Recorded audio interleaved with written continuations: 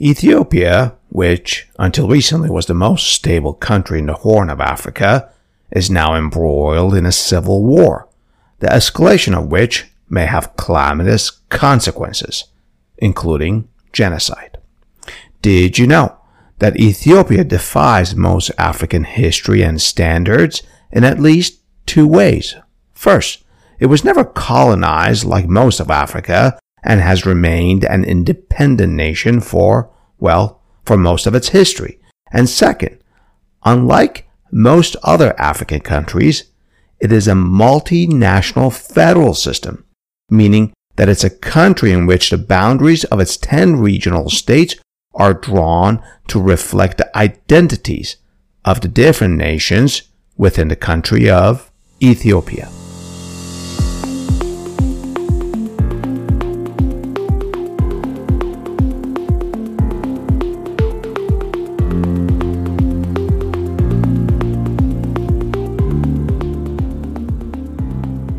Hey there, News Peelers. Today is August 27, 2021, and this is Adele with the Peel.News.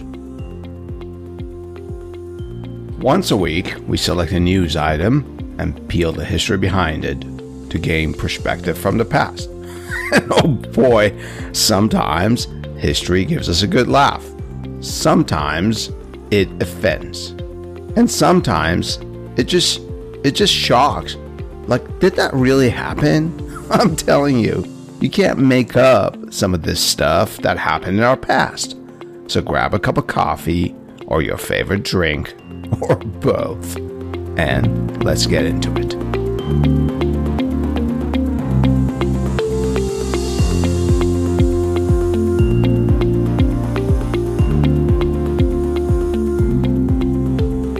Prime Minister Abiy Ahmed of Ethiopia was awarded the Nobel Peace Prize in 2019, but now he's calling on all capable Ethiopians to join the federal government against Ethiopia's Tigray region.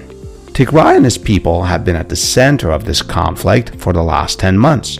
In June, Tigray People's Liberation Front shockingly defeated Ethiopia's government military forces and captured the regional capital of Tigray, a development that has changed the nature of the conflict and may turn it into a wide-scale civil war, one that could disrupt a geopolitically important region, the Horn of Africa. Already, reports indicate massacres, sexual assaults, and ethnic cleansing. About 2 million people have been dislocated, and famine is now an imminent danger for hundreds of thousands of people. To better understand the history of Ethiopia, including America's perception of constant warfare and famine there, we spoke with Mr. Itana Dinka, who joined us from London. Professor Dinka was born in Ethiopia and teaches African history at James Madison University. He has written extensively about Ethiopia's history, including a book titled Society, Revolution, and Military Intervention in Ethiopian Politics. A link to Professor Dinka's academic homepage, which includes a list of his publications and accomplishments, is provided in the detailed caption of this episode. So stay with me as Professor Dinka and I peel the history behind this news.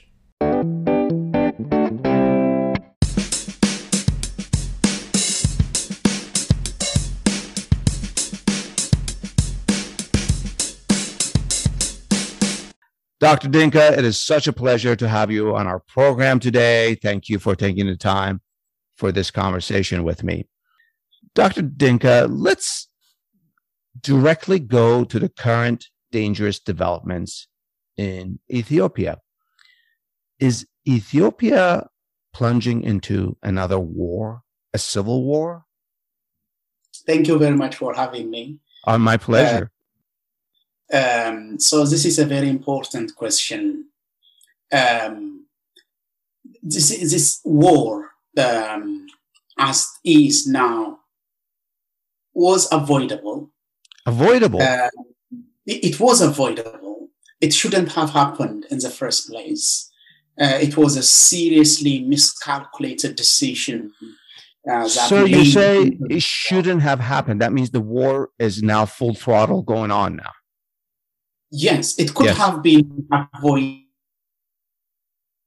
any problem, because it's a political difference between the federal government, particularly Prime Minister Abiy Ahmed, and the nationalities in the country that laid into this war. So many people say war is in Tigray. Of course, there is a war in Tigray, very catastrophic war, but the prime minister is in conflict with every nationalities in the country because he wanted to undercut the regional autonomy by concentrating power into the hands of the federal government. Now, people who knows Ethiopia very well may ask, is Ethiopian state concentrating power at the center for centuries? What is new with Abiy Ahmed?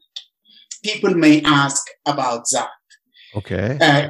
Look, by 1991, when the military regime was defeated by rebels in the north and the south, and the rebels came to power, everybody in Ethiopia thought that political difference would not lead us into war again in the country.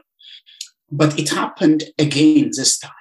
Now, the issue that took Ethiopia into war between 1975 and 1991 was addressed, at least constitutionally, under the leadership of Ethiopian, the EPRDF, Ethiopian People's Revolutionary Democratic Front.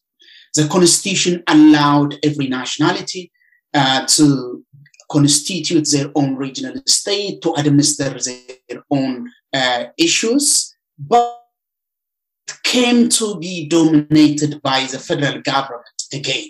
However, came to be dominated by the federal government again. Yes, I'm telling you the difference between EPRDF and Abiy now. The federal government during EPRDF time, during Meles Zenawi, during Hailemariam Desalegn, concentrated power and ruled the country through party structures instead of the formal governmental structure that was established by the constitution, but they did not threaten identities of nationalities. The culture, the language, historical perspectives of nationalities have never been threatened.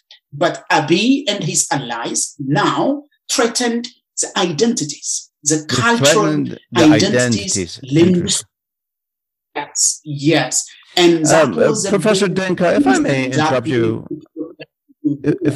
for one moment, particularly for our American audience, you keep on using the word nationalities. Ethiopia is a nation, yet you keep on saying nationalities. Explain that a little bit. Is that like the United Kingdom, and you have the Welsh and the Scottish and the is that an analogy to what you're very much similar. Ethiopia is a country of nations, very huge nations. Oh, is that why it's been called an empire for the longest time? Because there are several nations with it. I see. Yeah. Yes. So let me finish with this. Please. The reason that led Ethiopia into war between 1970s and 1991 was because the nationalities were threatened. Their very existence was threatened under the imperial regime, under the military regime.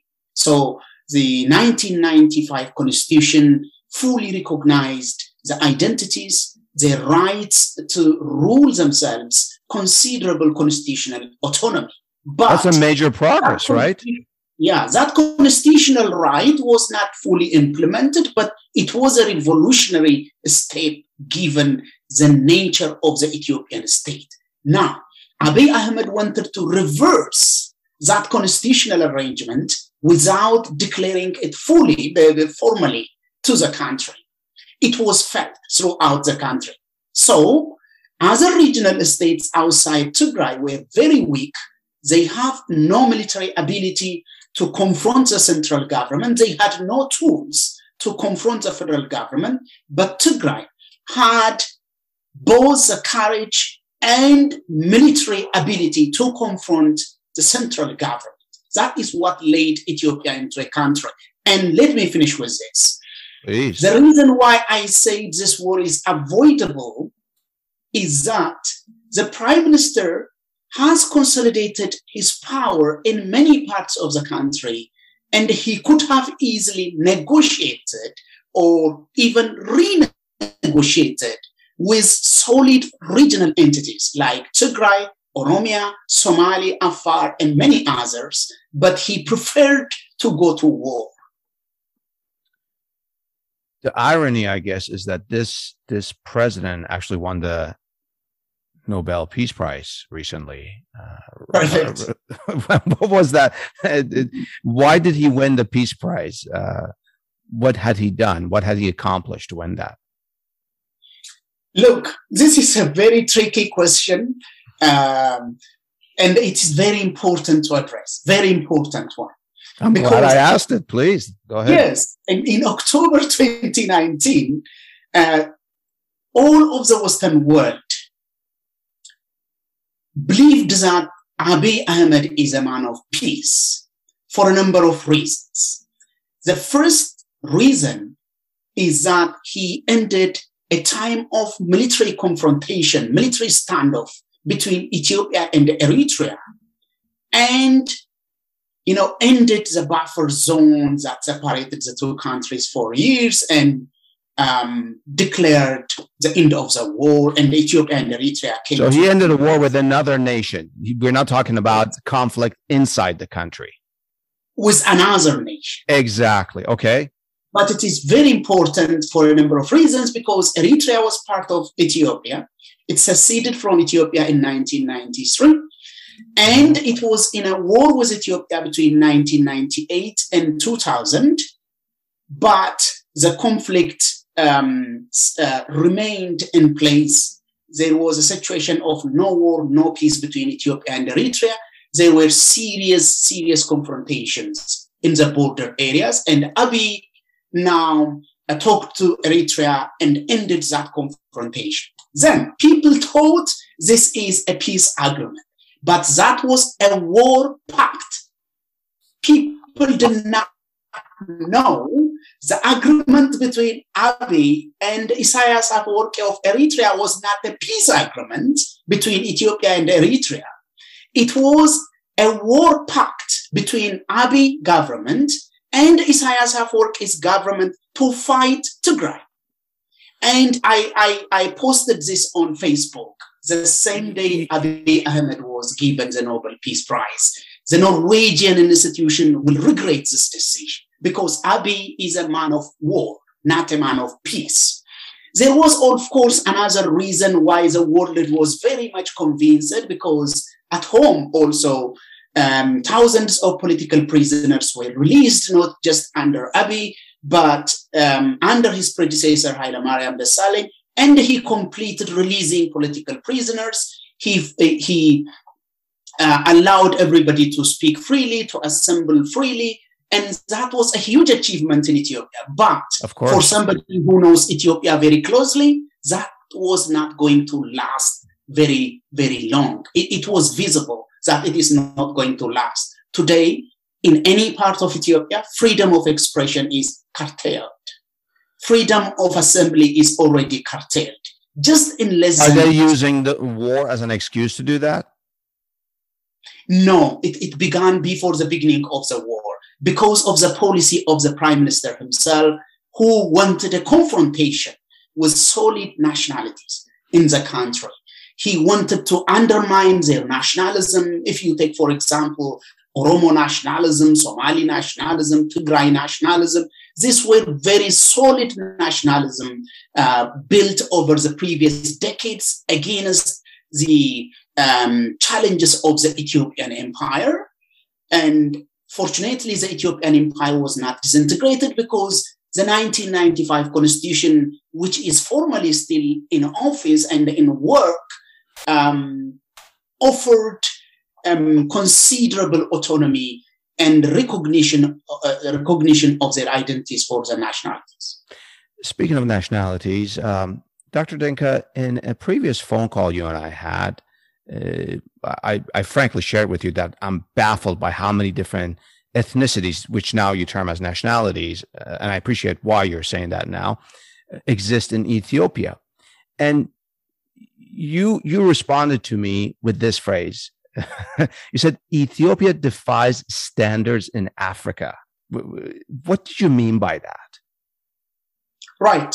If you look at many African countries today, although there are several solid identities, cultural or ethnic identities, no African country is very courageous to organize their state structure based on linguistic boundaries or ethno-linguistic boundaries.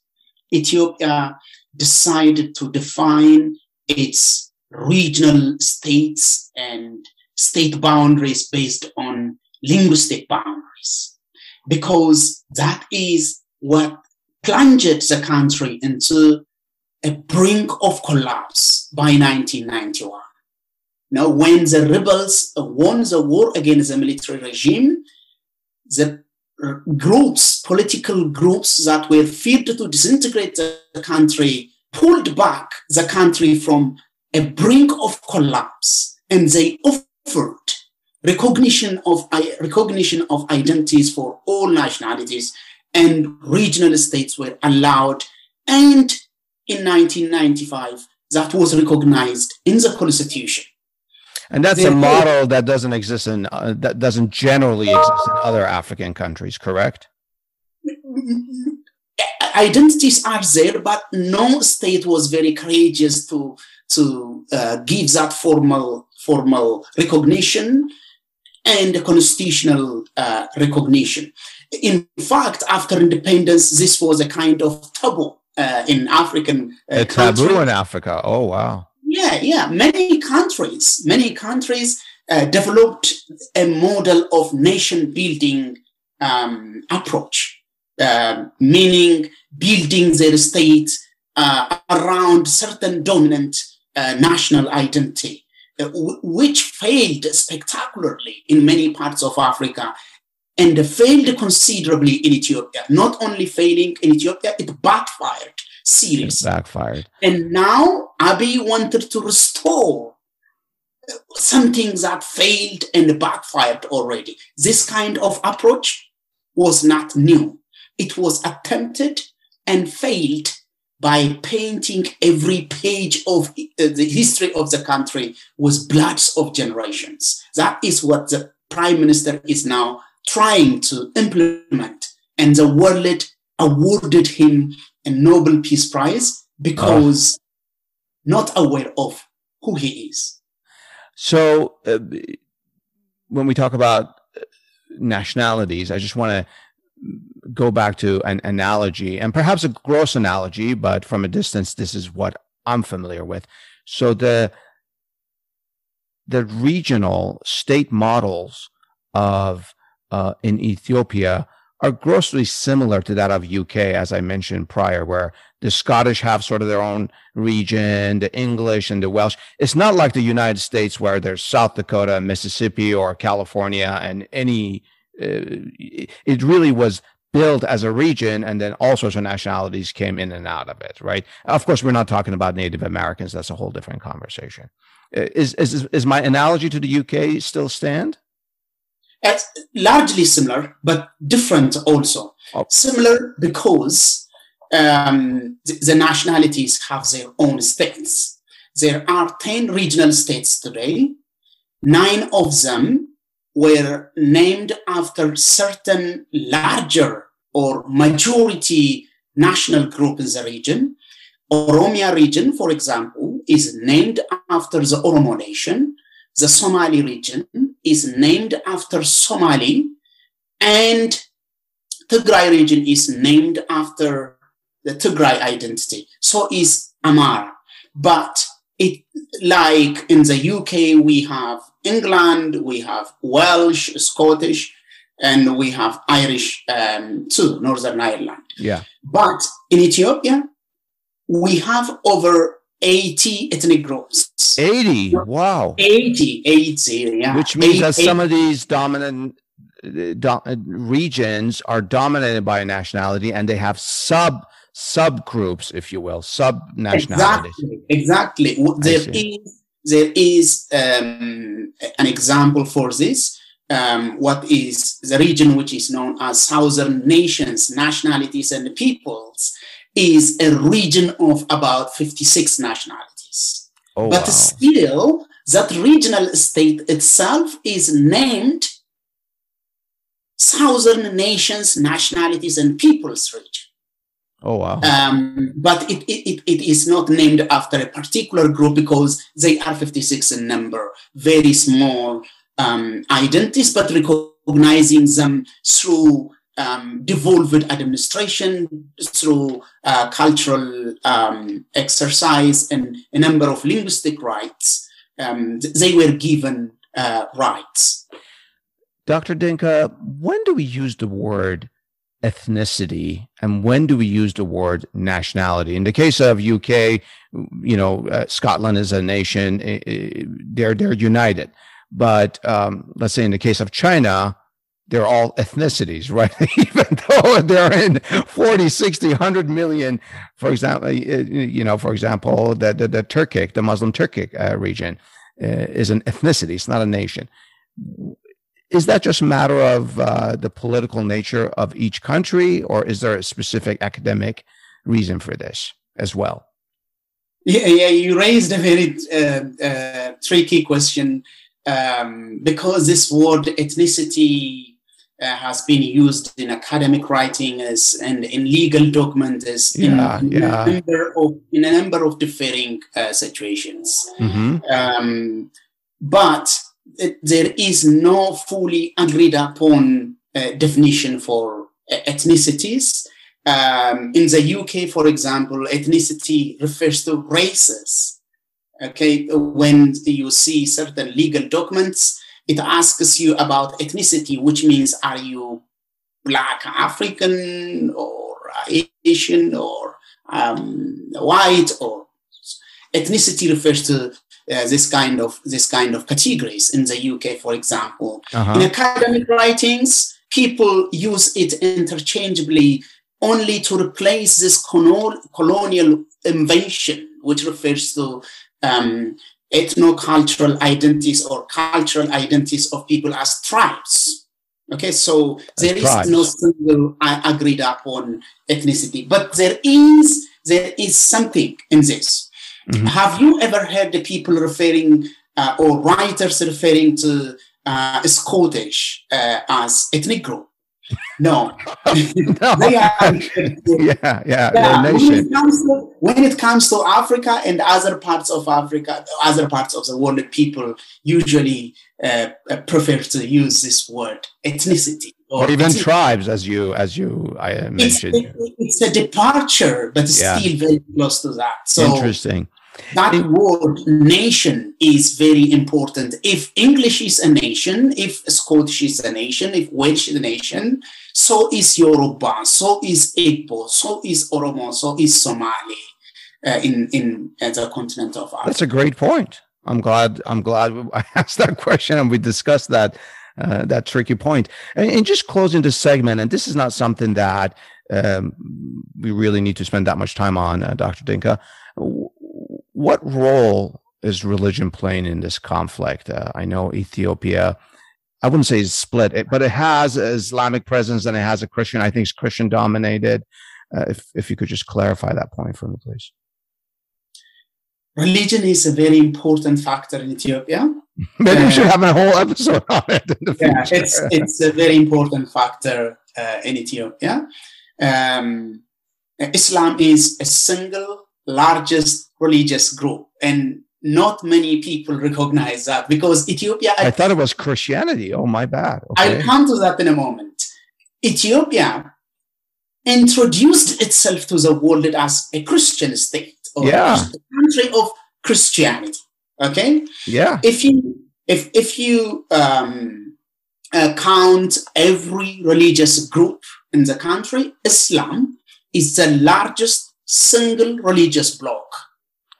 But if you add all categories of Christianity together, am I clear? If you add all categories of Christianity, Orthodox Christianity, Catholicism, Protestant, Evangelicals, Pentecostals, the single largest religious group in the country.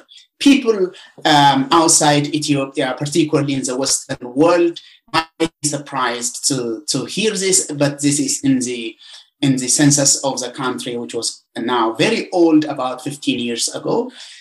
Now, Ethiopia referred to itself as a Christian state for a very good reason. During imperial time, Islam was not recognized.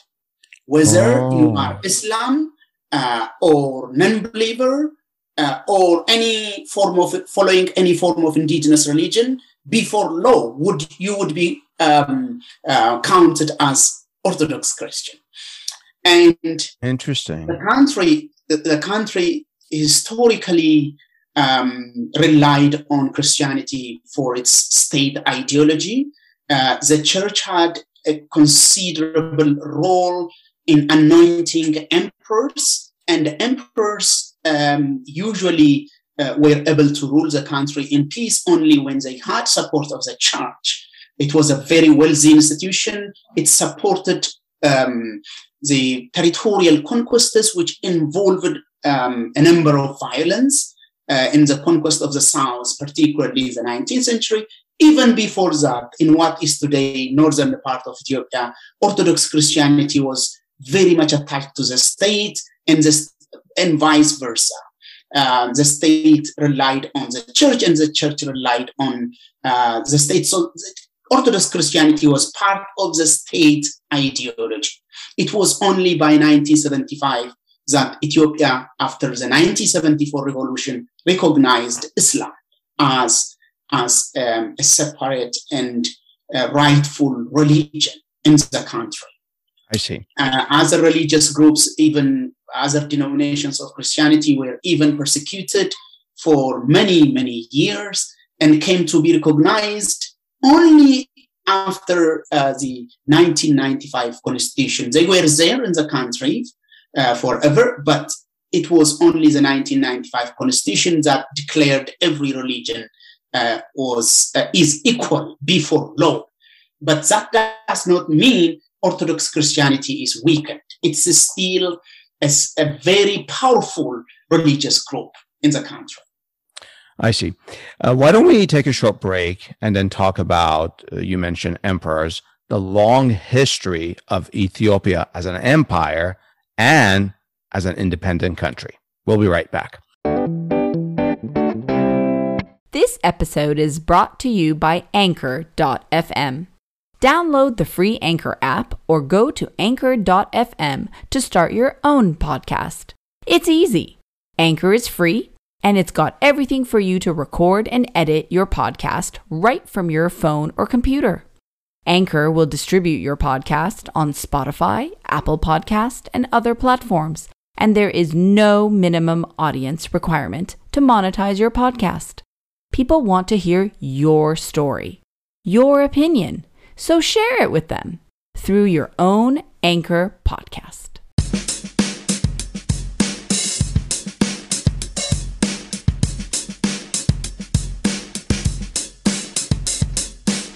Dr. Dinka, you mentioned emperors and empires in the previous segment.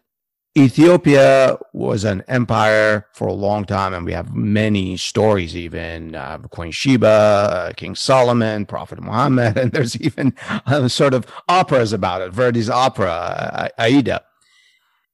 So the story, the history of Ethiopia as an empire is fascinating. But what's also very fascinating to me is Ethiopia's history of independence. Is sort of that also defies Africa's standards. From what I gathered here is that it was not really colonized. Am I correct? Right. It's a fascinating question. Ethiopia had a number of complex layers of history. Now, in 1896, on the 1st of March, Ethiopia defeated Italy at the Battle of Adwa. Ethiopia defeated Italy. Okay. Yes, in 1896. Italy was in what is today Eritrea, beginning in 1890. It conquered Eritrea of today, and it used Eritrea as a springboard to invade Ethiopia. But Italy was very unfortunate. It was defeated in a half-day battle by an African army. Look, if you go to Ethiopia and ask people, particularly nationalist Ethiopians, they would tell you that we defeated Italy because we were brave people. We defeated Italy without any modern weapon and so on and so forth, because that is elements of nationalist orientation. Yeah. Funds for Ethiopian nationalism, but you're smiling. I think there's a different story here, right? There's more to this story, right? There is a different story to that, because Ethiopia's armament, Ethiopia's military equipment matched Italy. It had weapons that Italy had by that time, because for years, before the Battle of Adwa, where Ethiopia defeated Italy, the core kingdom, which is called Shah Kingdom, or the Kingdom of Shah, which conquered states and the peoples in the south and established a modern Ethiopian state, was amassing weapons for years before the Battle of Adwa.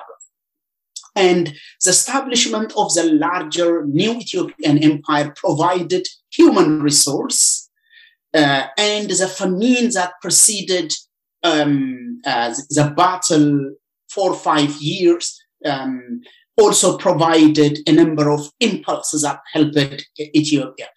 But it's important to underscore that Ethiopia had enough weapon despite any other African country. Yeah. It had experiences of fighting war with Egyptians, with each other, of course, many times. Mm-hmm. And when Italians came, they got a match in the Horn of Africa, which was very much strong, very much armed, and about 100,000 large. Italian invading army was a little more than 20,000. They were overpowered and overmaneuvered, and it took only half day to defeat Italians at the Battle of Adwa. Now, looking at this is not an easy victory. It's a spectacular victory that changed the course of history in the Horn of Africa, because Ethiopia would be soon recognized as an independent state, and many Western countries would compete to get land in Addis Ababa to open their embassy. And Ethiopia would play a number of regional roles in the Horn of Africa, and as we come to modern history, a number of continental assignments, including the establishment of Organization of African Unity. And for these reasons, Ethiopia became a pride of many Africans. It became an inspiration of independence for a number of African nationalists. It even became a symbol of Black ability and Black sovereignty throughout the world. But there is Black ability and Black sovereignty. Yes, but there is another story which many people who doesn't know Ethiopia closely do not recognize about Ethiopia. Ethiopia defeated colonialism in the north and practiced colonialism in the south. I'm sorry, say that again. It defeated colonialism in the north. Yeah, yes. European colonialists, but then it exercised colonialism itself. Is that what you're saying? Yes. Yes. It defeated Italians in the north, but it became another colonizer in the southern half of the country. If you take the southern peripheries of Ethiopian state today, they were all conquered after the Battle of Adwa. If you take the Somali region, if you take the Borana Oromo, if you take Gambela, if you take many peripheries in Ethiopia, they were conquered after Adwa. And Ethiopia's territory was consolidated on the ground, and it was followed by the number of treaties between the neighboring European colonizers with Britain and with France and with Italy. Ethiopia signed, border agreements that recognized its independence. But within Ethiopian territory, the government was Amharic government, a government that crafted a project to turn a huge African empire into a country with coherent national identity, which would be Amhara national identity. So Amharic was imposed throughout the country. Schools had to use Amharic. Churches had to use Amharic, even when they are not Orthodox Christians. And a type of colonialism, which was practiced by France, England, Italy, Belgium, and other states in Africa, was practiced in the southern part of the country. People lost their land to the Amhara colonizers, Amhara military commanders. They lost the status, they lost their states. The Amhara governors and elites, the judges, the police, administrators, and even the clergy looked down on identities of people in the conquered South. So when I say South, I'm speaking about a very huge territory, which is today the larger part of Ethiopia.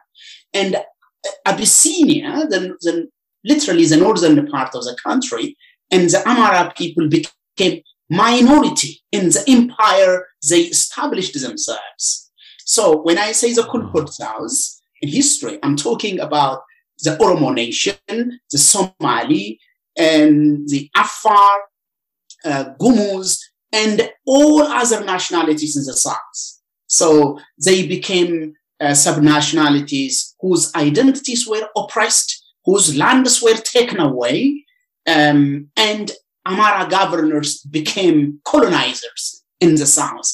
That is the main reason why, beginning with the 1960s, a huge, considerable political issue in Ethiopian student movement, and that became also influential political issues in the 1970s until today, were about the right of nationalities and the issue of land.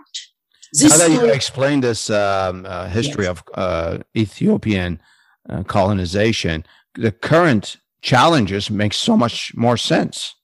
Right.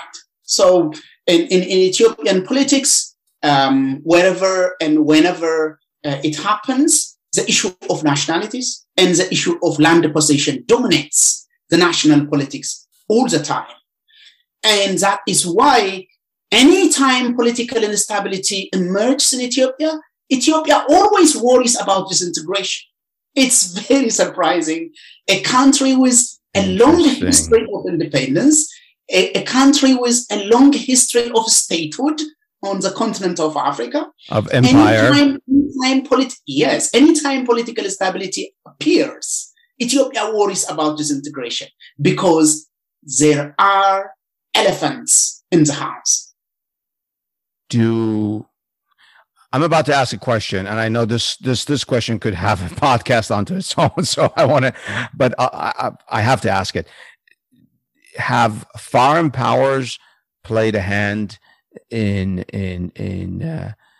getting how do I say this so that I don't come out as crass, but sort of have they played a hand with different ethnicities, different nationalities within Ethiopia by giving them arms, by sort of giving them the go ahead to secede? A smaller Ethiopia broken up into 10 different nations is a lot better for bigger nations to deal with, right? You don't have a large nation. Has that happened? Does Ethiopia have a long history of foreign intervention?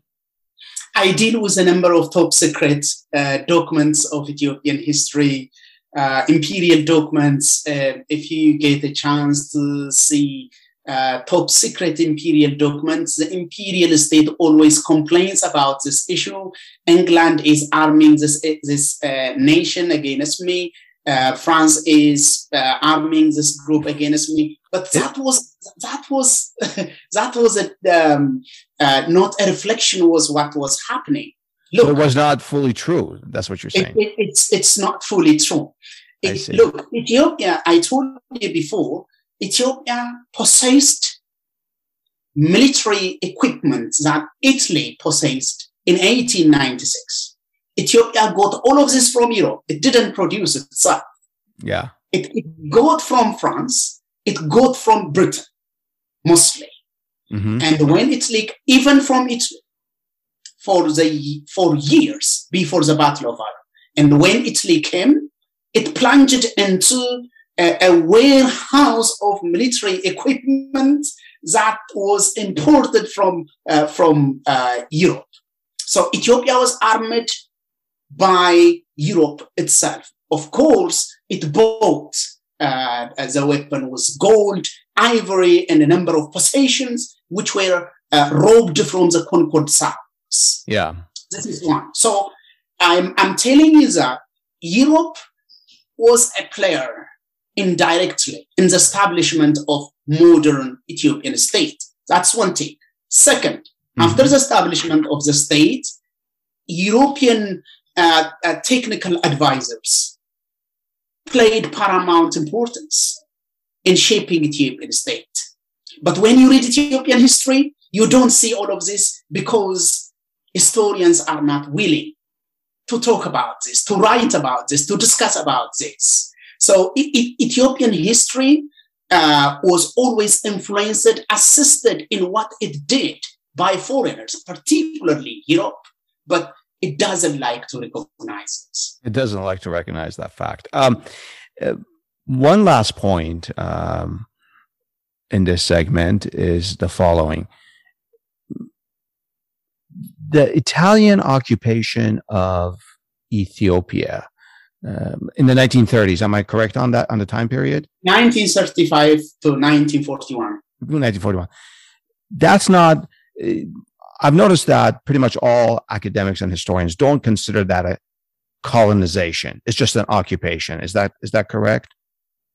I think occupation fits more, but you can argue against that. Continue your question. Because it was did that several year occupation have a lasting impact on Ethiopia? Interesting impacts. Look, now before 1935, that is before the invasion, the second Italian invasion. Like I said, a number of nationalities were conquered by force. Yeah. I don't get into the detail because there is no time for this. But exactly. the violence committed in the process was considerable. Wow. It was a very violent process. There were mass exterminations in the process of conquest in the south, in the southwest, in the southeast. In RC Oromo today, it's still a fresh memory that people had their hands amputated by armies of Emperor Menelik during the conquest. That is after end of the battle, in order to force the people into submission. That was military style of Abyssinia to force people into submission, amputating hands sometimes. So I don't get into that detail, but Italians, when they came second time, they found Ethiopia a different place than they had in 1896, because Ethiopia of 96 was Ethiopia that matched Italy but now it couldn't. Italy came with a more advanced military ability, airplanes, helicopters, mortars, a number of military weapons that Ethiopia had none. That's one. The second thing is the class of commanders that helped Ethiopia in the battle against Italy were either too old or dead. The battle in 1896, those were now too old or just not. Yeah, or dead. And the new generation was literally a generation that lived without any war experience or without any serious military training. Anyway, it was very easy for Italians to break the Ethiopian empire from north and from south, and it had fallen in months' time, and they entered Addis Ababa. But conquering Ethiopia was not that easy. Defeating it was very easy, but conquering it was not easy. Two contradictory things. One, the oppressed nationalities considered Italians not as colonizers, but as liberators. Because they were oppressed for who they were. They lost their land for Amara governors. And when Italians came and humiliated their colonizers, many nations in the south, including the Oromo, were too happy to receive Italians. But that was only short-lived.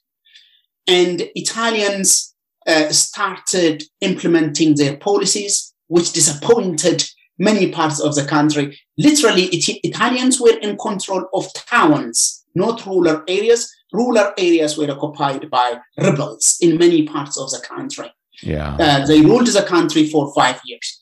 Now, your question, had Italian occupation had serious impact? Yes, in terms of infrastructure, for example, building roads, bridges, industries and manufacturing sites. Italians built many of them. And the road networks that Ethiopia had until very recently were a network of roads that were built by Italians, bridges. Until 10 or 15 years ago, Ethiopia used the road networks that Italians built and left behind. So that was one of the lasting impact.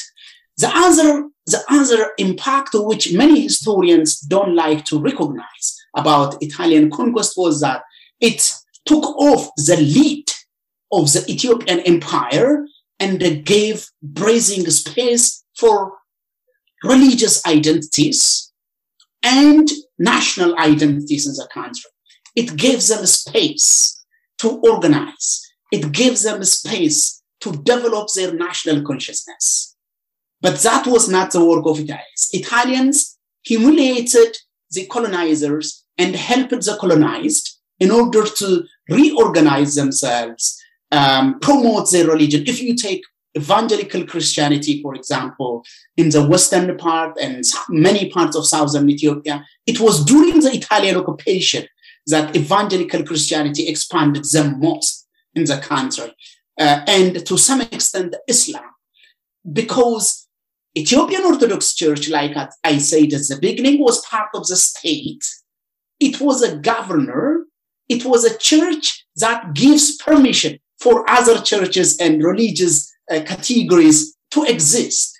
But during the Italian occupation, it was humiliated, lost its status. And this gave a considerable... Fascinating. So that is a lasting impact then, yeah. That second point that you made.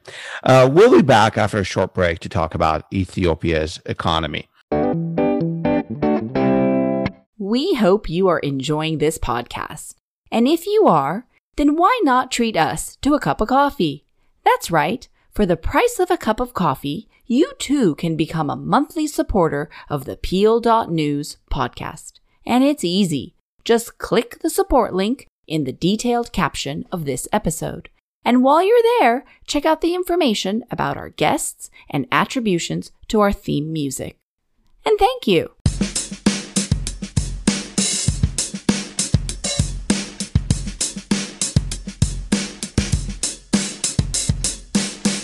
Dr. Dinka, from time to time, we hear about famine in Ethiopia and see pictures of starving children. How frequently does this happen and why? And I'm speaking from sort of an American perspective, someone who's not familiar with Ethiopia. Right. There are contradictory images about Ethiopia, not only outside the country, but even within the country itself. Yes, famine happened many times in Ethiopia. The most catastrophic famine happened in 1888, 1892, which was first instigated by rinderpest epidemic, and later on affected many parts of the Horn of Africa, and it killed thousands of people. And drought occurred particularly northern part of the country. In many times in history, it was a war frequented area for many centuries, and resources were depleted because of overpopulation, because of the wars, and a number of other related reasons. Another famine, I'm talking only the larger ones, happened in early 1970s, which also became an immediate cause for the fall of Emperor Haile Selassie's regime, because the emperor was hiding what was happening in northern part of Ethiopia, especially in the province of Wallo, where kids, women, and everybody was dying, and over 1 million people. What was the cause of that famine? It was drought. It was drought. And instead of showing it to the world and getting help, the emperor was hiding and celebrating his birthday. Oh my goodness. Instead of going out to UN and NGOs, he was celebrating his birthday. Okay. Right. Again, a third wave of famine happened in 1980s. And that was caused by the military government. That was not entirely natural famine, because the Derg regime in charge of the country was fighting against the rebels in the north, TPLF and the EPLF. So it wanted the country to starve. The part of the country they are fighting was wanted to be starved.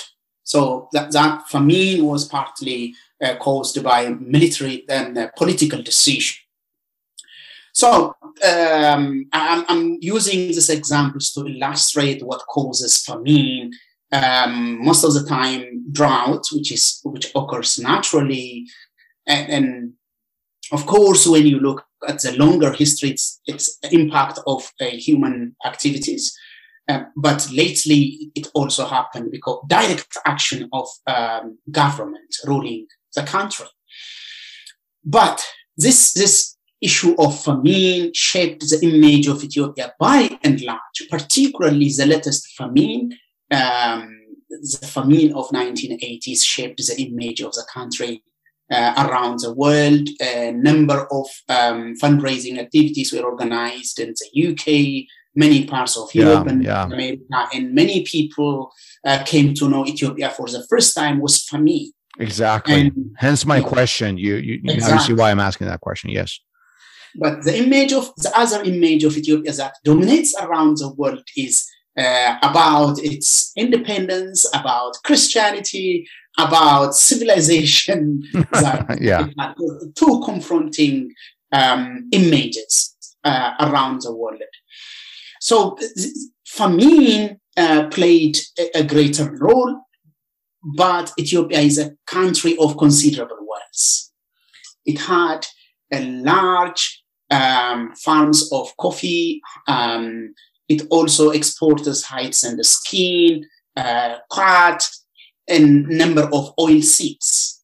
Okay, the natural resource Ethiopia have is very immense. It's usually the failure of governments that exacerbate famine, either deliberately or by mistake. Otherwise, Ethiopia have enough resource to live on. Let's not only to live on, also to help other states. Interesting. On the whole, do you think NGOs and the UN, all these sort of outreach programs to Ethiopia, especially when it comes to famine, have been a positive force, or have they created a dependency for these programs, international programs? The NGOs did not create Ethiopian dependency. They exacerbated it. They exacerbated it. Yeah, Ethiopia has a long history of receiving aid from the Western world, particularly the United States. If you look in the period after 1950s, especially until the fall of the emperor, Ethiopia was one of the largest recipients of US aid on the continent, perhaps the largest recipient of aid. So that aid, uninterrupted, made definitely Ethiopian economy dependent on what comes from outside. I don't get into the details of every era, but during the military regime, Ethiopia shifted alliances to the eastern part of the world because of this issue of the Cold War, which fought its war in most cases on the continent of Ethiopia, on the continent of Africa. And Ethiopia, the military regime in Ethiopia sided with Russia, and it got its military aid and other forms of aid from Russia. And the suspension of that aid exposed the military regime to the attack of the rebels, and it did not last even for a year when Russia stopped the aid. It had fallen. Particularly the suspension of military aid made it very, very weak. Now, today, if you look at Ethiopian economy, aid occupies a very large portion. How large? A large portion, a very large portion. Okay. Ethiopia pays for its bureaucracy, pays about 55 to 56% of salary of civil servants from foreign donations, from foreign aids. And because of droughts, sustaining droughts in some parts of the country, there were a good number of the population that live on handouts from the western part of the country. That is why the influence that comes from the outside is also important. The decision that is made in Washington, or the decision which is made in London about Ethiopia becomes important, or the decision about Ethiopia which is decided in Brussels becomes important. That's a great segment. That's a great segue to our next segment, in which we're going to talk about the international sort of view and attention to Ethiopia. Let's take a break here. Stay with me and Dr. Dinka as we get into the perspective.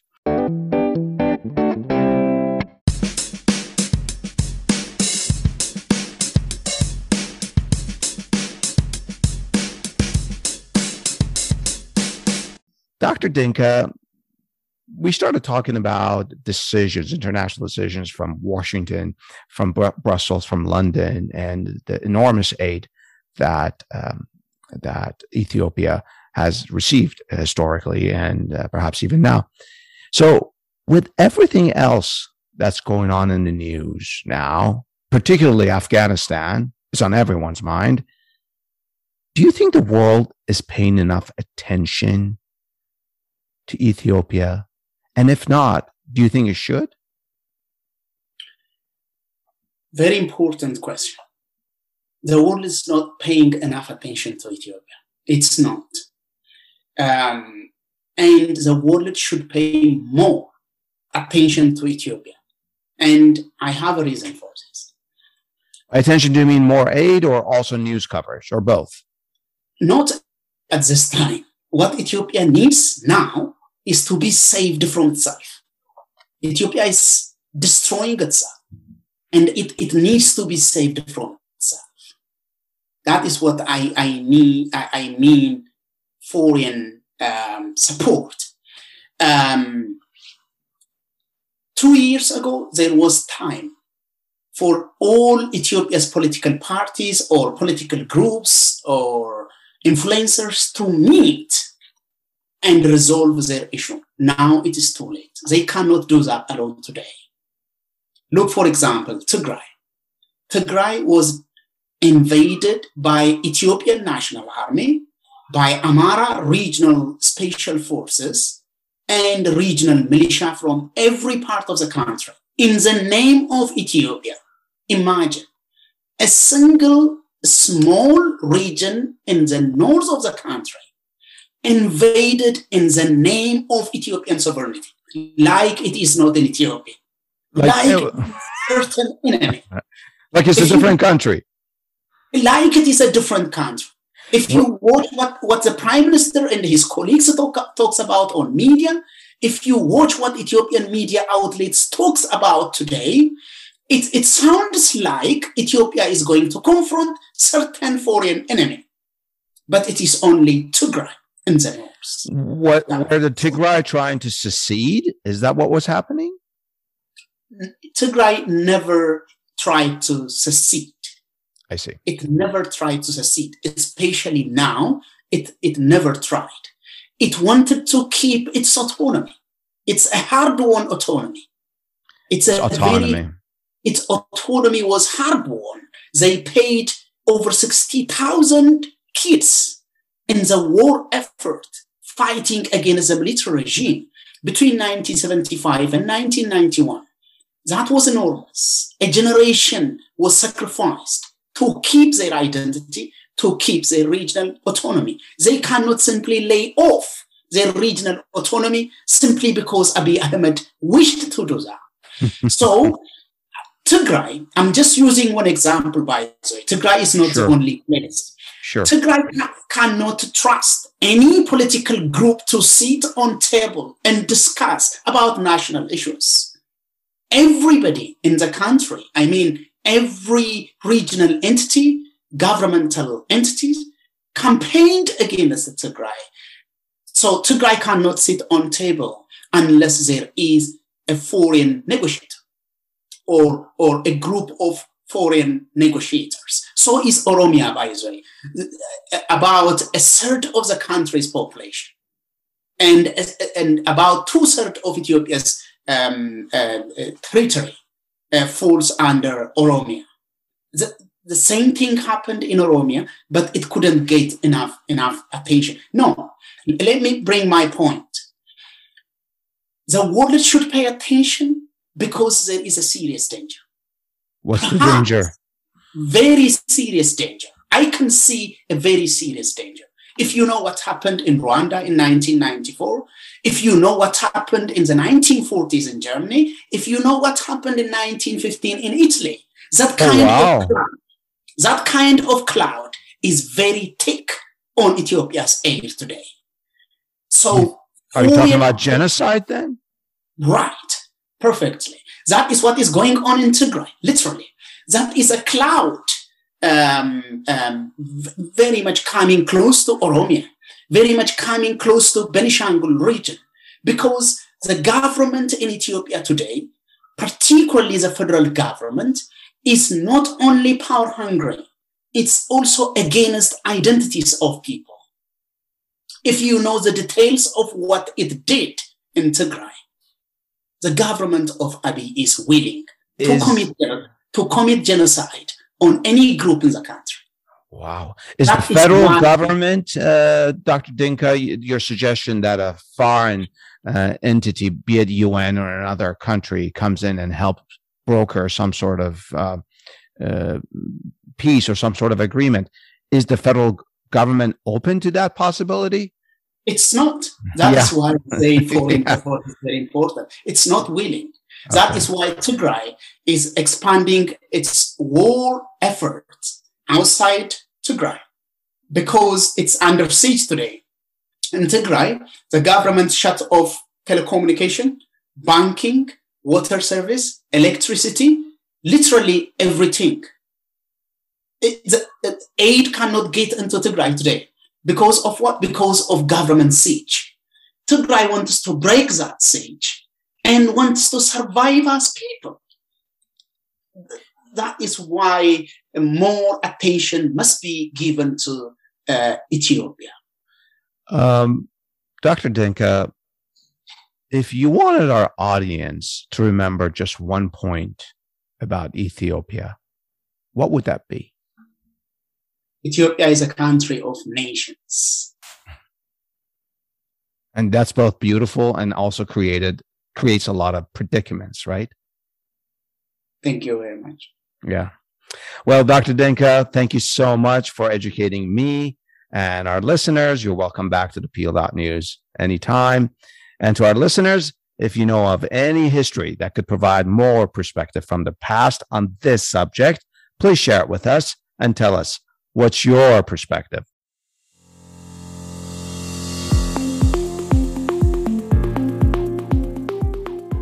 The opinions and statements of our guests are their own. We neither agree nor disagree with them. We're only interested in the perspective they provide through history. At the Peel.News, we're honored that our guests share their expertise with us, most of which are based on years of scholarship and research. And we provide links to their projects and publications for your benefit, to review them if you wish. Otherwise, we're not affiliated with our guests. We just think they teach us pretty cool history, the history behind our news. Also, unless we explicitly inform you, we're not affiliated with any institutions, including Amazon, for which book links are shared here from time to time for your convenience.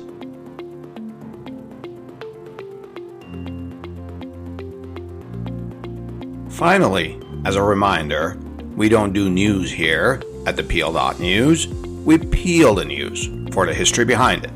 And our mission is not to provide a complete account and analysis of the past, rather is to highlight some issues and incidents in our history that may poke and prod your discerning minds into seeking some perspective for our current events. And if you disagree with our take on history, well then, it means we've succeeded in getting you to think about the history behind news. And of course, share your thoughts with me by leaving comments about this episode on our Instagram page at the Peel.News. I love to hear from you. I love to learn from you. Until next time, this is Adele with the Peel.News.